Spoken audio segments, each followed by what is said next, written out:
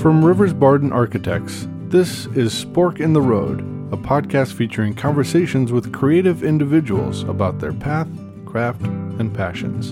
In this episode, our resident architects Joe Rivers and Kevin Barden visit with Greg Dean, a theater actor and director from Houston, Texas.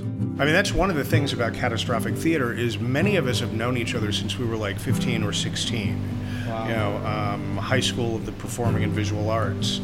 And, you know, this many years later to still be putting on plays with your friends, which is what you thought when you met, that's one of the luckiest things that's ever happened. Greg Dean has been a player in Houston's theater scene for practically 3 decades, having spent much of that time as an actor and director with locally founded Catastrophic Theater. Joe and Kevin sat down with Greg to discuss his evolution as an actor and his approach to directing. Here's Joe, followed by Greg. So, where are you from? Where'd you grow up? Born and raised in Houston. Wow. And yeah, I've lived here the whole time except I took a break from theater in the late 90s and early 2000s and moved to California for the tail end of the .com business. So, you know, I was one of the only people from the acting world that I knew that went out to LA and never auditioned for anything.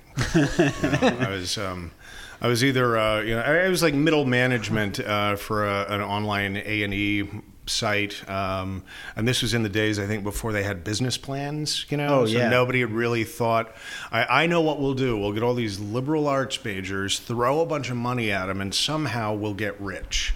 Makes sense. And yeah. You know, it looked good to me. I don't know what went wrong. But, you know, I was doing that, and then I, got laid off at the same time everybody else in the city got laid off. Yeah. So my kid was 8 or 9 at the time, so I thought perfect opportunity to move back here. You know, and almost immediately dove back into working in theater. Yeah. What was your background theater before you went out to LA? Oh yeah.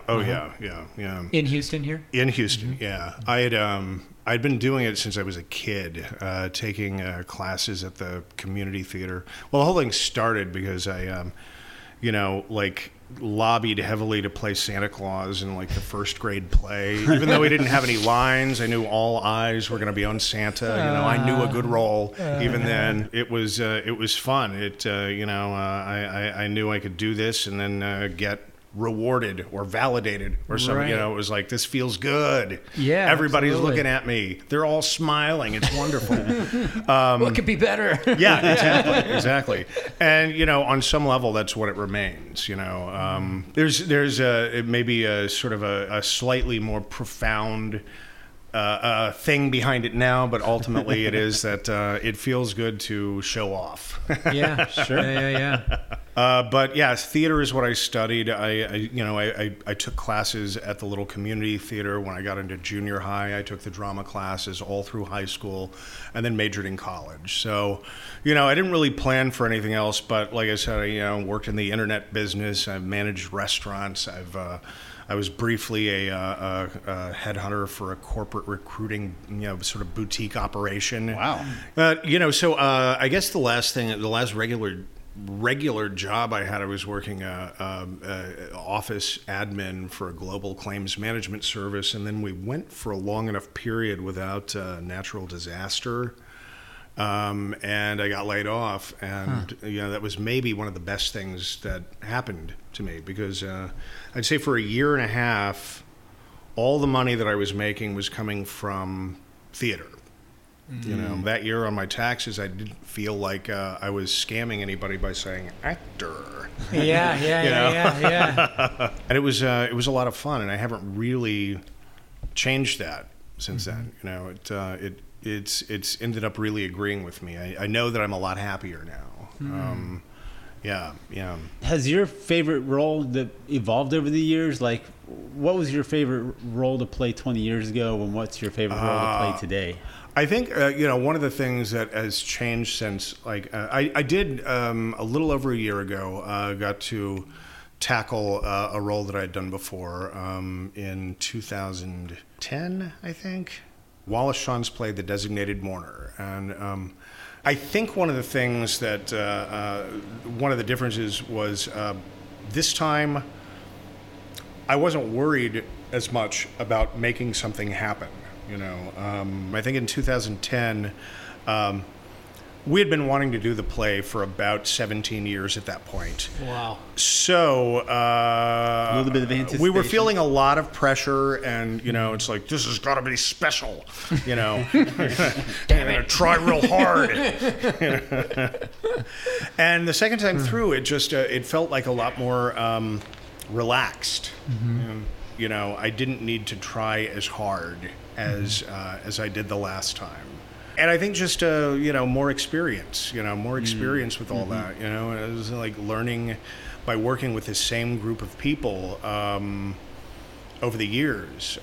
That's one of the things about catastrophic theater is many of us have known each other since we were like 15 or 16. Wow. High school of the performing and visual arts, and this many years later to still be putting on plays with your friends, which is what you thought when you met. That's one of the luckiest things that's ever happened. I just feel incredibly grateful for that. Some of my favorite people in the world, and I'm still getting to play with them. How special. That's great. Yeah, every now and then I'll think about that and kind of get a little choked up, but it's I have to remind myself sometimes how rare it is. Thought. Yeah. Well, one of the things too, like Jason and I knew each other in high school, and we were friends then. And then college happens, and he's at NYU, and I was still in town at U of H.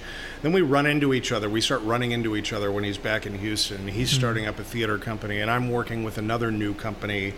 And it was almost inevitable because we were both trying to do pretty much the same thing.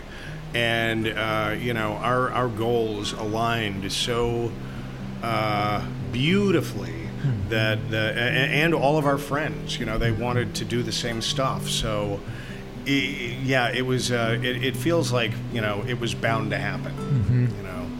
A couple of avalanches rolling towards each other. Don't force trying to keep them away from each other. No. Don't force it. Don't force it. It's fatal. Yeah.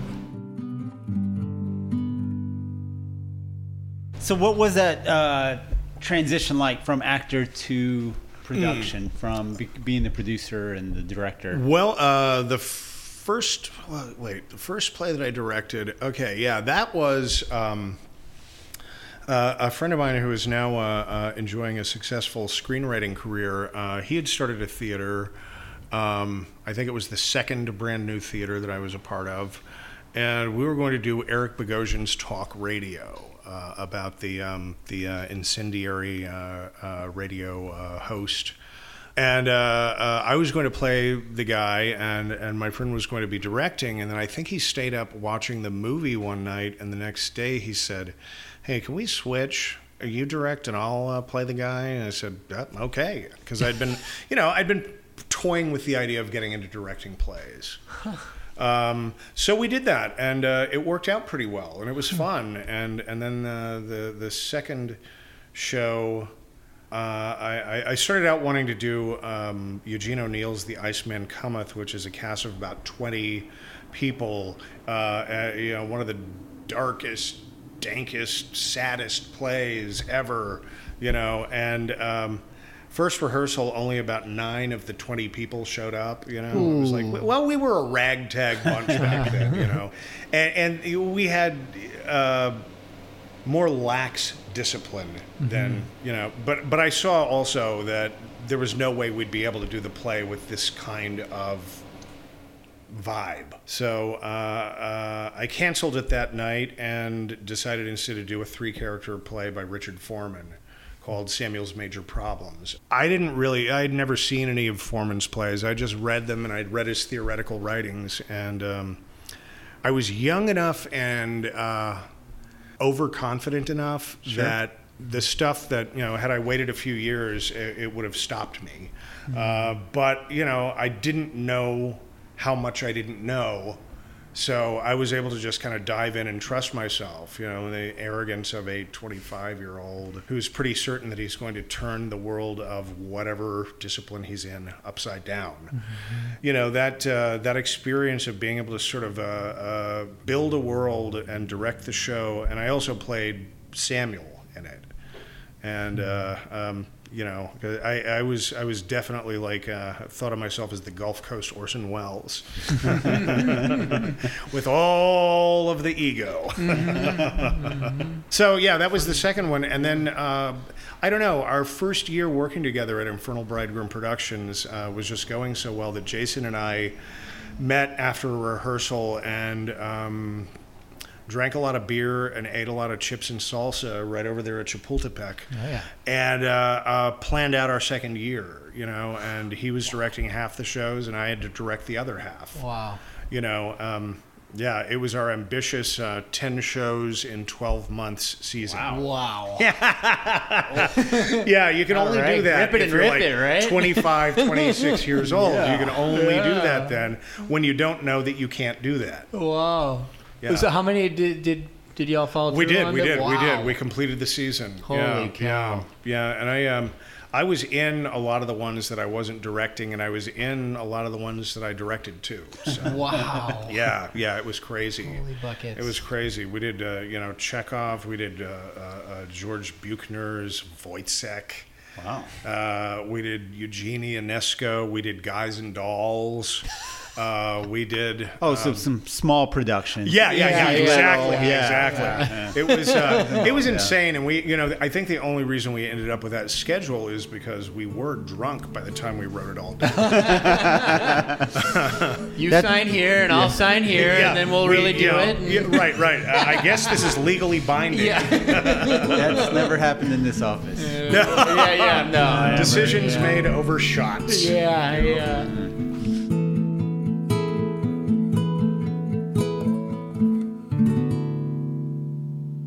Do you write material as well for? I have adapted stuff before. Donald Barthelme's Snow White, a short novel from the mid-'60s, I'd been working on off and on for 20 years, and we finally presented it in April of 2017. And that was a lot of fun, but now I'm without, that white whale project. I got to figure out what's the next one going to be. I've done adaptation, but I haven't written original stuff. I think I'm more of an interpretive artist than, generating, material from thin air. Sure. I tend to need to see something in front of me and respond to it. There's a certain elegance of that, of just how you take it. I love it, and I really respond to kind of more I guess abstract or surreal writing than I do the realistic, well-made play, as a director at least. Sure. I like the stuff that lying in bed at night I wake up and say, I know. At 3 a.m. feeling. They chase each other around with apples and sticks and try to hit each other with them, which really did happen in one of our plays. It's a love story. It makes sense. Yeah. It was just a section that every time we got to it in rehearsals, it would be, what are we doing here? What's going on? It's like, I don't know. And then one rehearsal, I just kind of shouted, I've got it. Ding. Yeah. And it was the most ridiculous solution, but just it kind of it fixed a play that this section where we just ground to a halt every single night. Whoa, yeah. I don't know where it came from, except that we had those objects on stage. Yeah, in everything that I've ever worked on, there's always some hole in it somewhere that it's like that's where the problem is, and I tend to just trust that eventually it's going to come to me. And we are working on deadlines too. Sure. As we got the opening scheduled, so it's got to come. But sometimes I think it's just a matter of standing up, saying, "I know what we'll do," without having any idea what you're going to do. And by the time you're up on the stage with them, you've got to have something. that at least shakes the brain loose a little bit and starts something going. So what is the creative process to make those decisions? Is it a lot of I know what we'll do and really having to force yourself to get something out, or is there another creative process that's more of kind of a slow burn? I think it's a little of both. I am a research and preparation nerd. I love to immerse myself so deeply that my girlfriend is saying, "Would you stop talking about this? I'm sick of hearing about it." But it is this kind of total immersion for a period of 6 months to a year, or in the case of Snow White, 20 years. Wow. One of the things that I do a lot is I'll start designing sound for a show, even if I'm not the sound designer. That, for some reason, really gives me a doorway in. But I do a lot of stuff. I do a lot of preparation, research, learn everything that I can. And then once the rehearsals begin, if I've done it enough, that's sitting in the back of my head, and it's stuff that I can pull from whenever I need it, if I need it. And often, it'll just inform a decision that I made without even knowing it. Sure. Right. It's keeping that treasure trove in the back and collecting as much to... I think it's very much a left brain, right brain thing, And I'm glad that I enjoy that part of it so much, because if I didn't, it would be very tedious. But just reading everything that I can, consuming, and then I kind of there's no time once you get to rehearsal. Right. To share your theories or research, because everybody's looking at you saying, "What do we do now?" Right. But it's in there, Right. It's in there. What's been the big takeaway from directing? What have you really learned? And I think it was the fact that you have to be able to take a deep breath and let go, because live theater, something's going to go wrong every night. Period. So, being able to at a certain point just kind of let go and exhale and watch and enjoy it. Let it take let on it the turn life, into what it's going to be anyway. Yeah.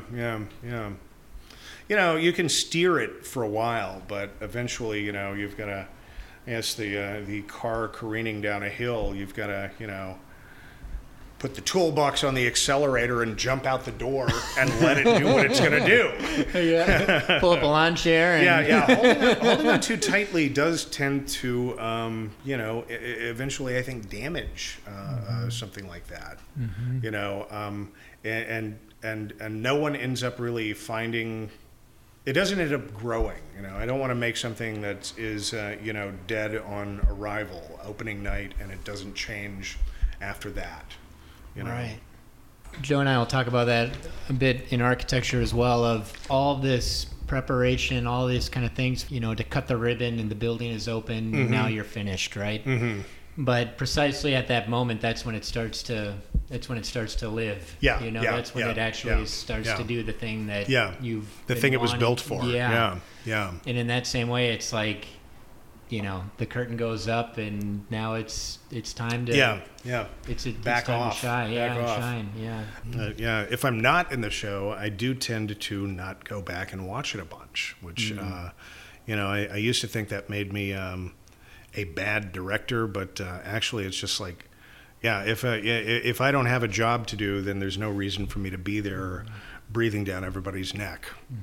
And I would think, a lot of times it's like for the next project that we think about, it's like, okay, now we have to get ready to immerse ourselves in the world of the next there's also one, definitely that, and because I get so excited about that, I'm ready to move on.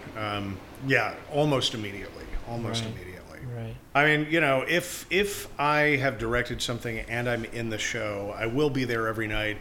And if something, like grossly sloppy starts happening, and it happens more than once, I'll say, just deliver a gentle reminder, But I don't, even if I'm there every night, I don't tend to give a lot of notes after that point. It's like, no, I'm just an actor now.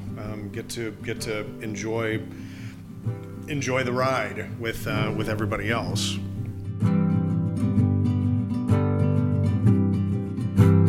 man, this was so much fun. Yeah, that was fantastic. Oh, thank you. Yeah. Thank you. Really great. For more information on Greg, including current and upcoming shows, visit catastrophic.theater.com. That's catastrophic theater with an RE.com. A special thanks goes out to our guest, Greg Dean, to our interviewers extraordinaire, Joe Rivers and Kevin Barden, and to everyone out there listening to Season 2 of Spork and the Road podcast. This episode was written, produced, narrated, edited, and music by Scott Barden. For more information on Rivers Barden Architects and Spork and the Road podcast, visit riversbarden.com.